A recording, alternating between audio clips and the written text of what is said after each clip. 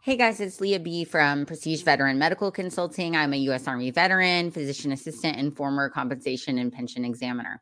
So today I want to come on and do a video that I'm super excited to do. This is probably the most excited I have ever been about making a video because I think it's just going to be so helpful to you guys and so powerful for you to try to get some assistance from your VA healthcare providers to fill out some of these forms that you're constantly trying to get them to help you fill out. So DBQs, Nexus letters, aided attendance forms, things like that, right? Nexus opinions. So I often hear all the time that you guys approach your VA healthcare providers. Perhaps that's your only form of healthcare. You maybe don't have other insurance. So you have to go to the VA. That's your option. And you ask them to fill out something as simple as a DBQ. And they tell you things like, some of them will fill them out, but some of them will say things to you like, it's a conflict of interest. I don't know how to do it. I don't have time for that. The VA has a compensation and pension section that fills those forms out for you. It's just not something I'm going to do, period. The most common is that I hear is that it's that you guys report to me is that it's a conflict of interest is what you're told, right? Or that they just flat out don't do those forms. So I want to arm you guys with a document that I think will be very helpful in you kind of pushing back on that issue, right? Because VA actually has a policy that outlines that they are supposed to be doing those things for you. So I'm going to show you guys where to get it. I'm going to show you what it is. I'm going to highlight some of the key components so that you guys can, again, remember that we always are respectful about it. We're not going to go in there and say, well, you don't know what you're talking about and you're going to do it, right? Because remember, they still have to fill out the forms. So when they fill them out, you want this to be a respectful, mutual thing so that they're not just saying, they're humans too. They shouldn't do this because it's unethical. But if you really hit them over the head, like with a bat with this and say, you're going to do it, you catch more flies with honey is what I'm trying to get at, is that there's a way to do this tactfully. Okay. So I'm going to share my screen with you guys and show you what I'm talking about. Hang on. Okay. So the first thing you're going to do that you're going to notice here is I have Googled VA Directive 1134. Okay. The first thing that pops up is VHA Directive 1134. And again, this is on va.gov. So this is straight from the VA's website. Okay. Now I'm going to click on that. And it actually pops up this download. Okay. So this is their directive. All right. Now for simplicity, I'm going to show you my copy because I've highlighted a couple areas of this, but now you know where to go and get it. VHA Directive 1134, and you're going to download that straight off the VA's website. Okay, so here is my copy that I've highlighted. I'm going to make it a little bigger for you guys so you guys can see. Let's see. Okay. So it's been around for a while. As you can see, this last copy was amended on May 11th, 2020. This is a provision of medical statements and completion of forms by VA healthcare providers. Okay, it's from the VA. Reason for use, reason for issue. The VHA, Veterans Health Administration. Now that's different from the compensation and claims portion. This is for your health administration section. Okay, not Veterans Benefits Administration, Veterans Healthcare. Okay, directive establishes a policy requiring VHA providers, when requested and consistent with other VHA policies, to assist patients in completing Department of Veterans Affairs and non-VA medical forms to provide patients with medical statements with respect to their medical condition and functionality. Okay. So I'm going to skip a couple of, like I said, you guys can read over this whole thing, but I skipped over to the really highlighted portions. Now, recertification. This directive is due to be recertified on or before the last working day of November 2021. I haven't seen that yet. It might be out there, but it also says that the directive will continue to serve as national VHA policy until it's recertified or rescinded. Okay. Signed by the Undersecretary for Health for the VA. So now we're going to get into the meat of this. So here's the contents. You guys, I urge you to read over this whole policy, but I'm going to go over the highlights, okay? Again, the purpose is this directive requires VHA healthcare providers, when requested and consistent with other VHA policies, to assist patients in completing Department of Veterans Affairs and non-VA medical forms, okay? And we'll get into some of those. This is where it starts to get good, right? VHA strives to be provider of choice for all enrolled veterans, and its strategic goal is to deliver personalized, proactive, patient-driven care. Timely completion of forms on behalf of veterans is an important way for VA healthcare providers to understand and advocate for veterans' concerns. Additionally, completion of medical forms by healthcare providers based on examination or knowledge of the veteran's conditions is included in the 38 Code of Federal Regulation. Okay, that's that thing that talks about disability, right, and compensation, as part of the medical benefits package, with the exception of the completion of exam forms if a third party would customarily pay healthcare practitioners for the exam but will not pay. At present, as a matter of policy, there are no known forms that this would fall under this exception. Okay.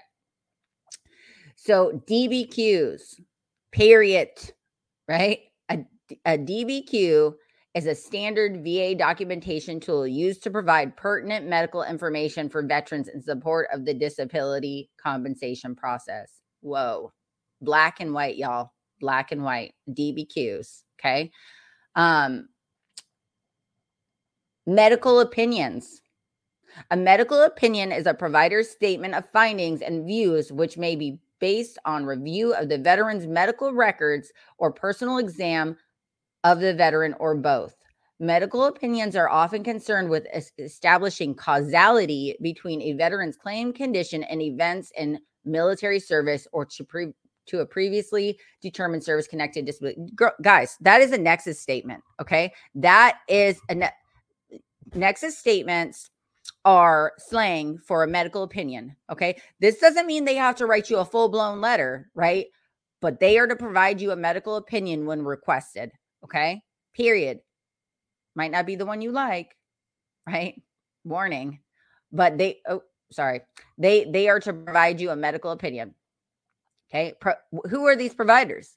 Physicians, advanced practice registered nurses, physician assistants, and other healthcare practitioners who provide primary or specialty care services, primary or specialty care, okay? If it's your gastroenterologist, they count too, to patients in accordance with licensure, scope of practice, or functional statement. Policy, except when specifically prohibited, it is VHA policy that providers, when requested, must assist patients in completion of VA and non-VA medical forms and provide medical statements with respect to the patient's medical condition and functionality. Boom. Okay, there is a little caveat I'm going to go over here. Completion of VA medical forms by VA medical facility healthcare providers. They are responsible for completing these forms in either electronic or paper format to support the delivery of patient care. A patient or their personal representative may request the VA healthcare providers to complete the medical forms on behalf of the patients. Examples of VA medical forms completed upon patient or beneficiary requests include, but are not limited to, application for clothing allowance, aid and attendance forms, y'all. Man, this thing is just, I'm so excited about this, y'all. I hope y'all are as excited about this as I am. Housebound pension forms, survivor pension forms, voc rehab forms, DBQs, okay? And that VBA life insurance forms. So provision of medical statements to support VA benefits claims. When honoring requests for medical statements by veterans for VA claims adjudication, care must be taken to avoid conflict of interest or ambiguity. Okay. So that doesn't mean they can't do it. It means they need to do it in an ethical way, right? So conflict of interest. Hey, I'm mad at this patient because he's making me do a form. Don't have a conflict of interest because you're mad. Do the form. Okay. There is one little caveat on this that I'm going to go over. So, Veterans may ask their primary care or specialty care provider to complete a DBQ for conditions which are already diagnosed and documented and for which the provider is treating the veteran. DBQs can be completed by the treating provider doing a routine office visit. So make appointment for a DBQ completion. Don't ask for a DBQ when you're there to be seen for 17 other things because they don't have that much time, y'all. Be respectful of their time. Make an appointment for knee pain DBQ. Okay, period. Don't ask them for other stuff while you're there, just for that DBQ. DBQs can be completed outside of an office visit, or an appointment can be scheduled for completion. Just like I said, schedule an appointment just for that DBQ. If they're confused about this, there's a VHA directive that they can print out and look at to figure out how to do it. If VHA provider has questions regarding DBQ, including which DBQs they can or should complete, they can seek further guidance. That is not your problem. If they don't know how to do it, they better figure it out because it's part of their job description. Okay. And here's where you can give them this policy. Here's where you can figure it out, sir. Additional guidance and information on completing DBQs can be found on VHA's Office of Disability and Medical Assessments website. Guidance specifically for primary care providers is located here. Y'all, they can click on this thing just as if they don't know how to do it, be respectful. Here's the VHA policy on this, and it outlines the fact sheet that shows DBQs and primary care providers, and they can go and look that up, right? These forms are not that hard, y'all, I promise you. For requests for completion, this is where it comes in, where it gets a little sticky. So for requests for completion of mental health DBQs, it is recommended the veterans treating provider not complete the DBQ to maintain the integrity of the patient-provider relationship. So I think that's kind of legit, actually. I think that's kind of legit. I don't think I have anything else highlighted in here. Oh, also, you can get other types of forms done. I'm going to touch back on that mental health piece here in a second when I come off this screen share. You can get other types of forms, permits for driver's license, handicap parking forms. Y'all ask me for handicap parking forms all the time. I can't help you with those, but y'all can get those from your healthcare. They are supposed to do them for you. State and federal workers' comp forms, okay? I hope this empowers the heck out of you guys because I just think this is just so amazing to me that this is out here.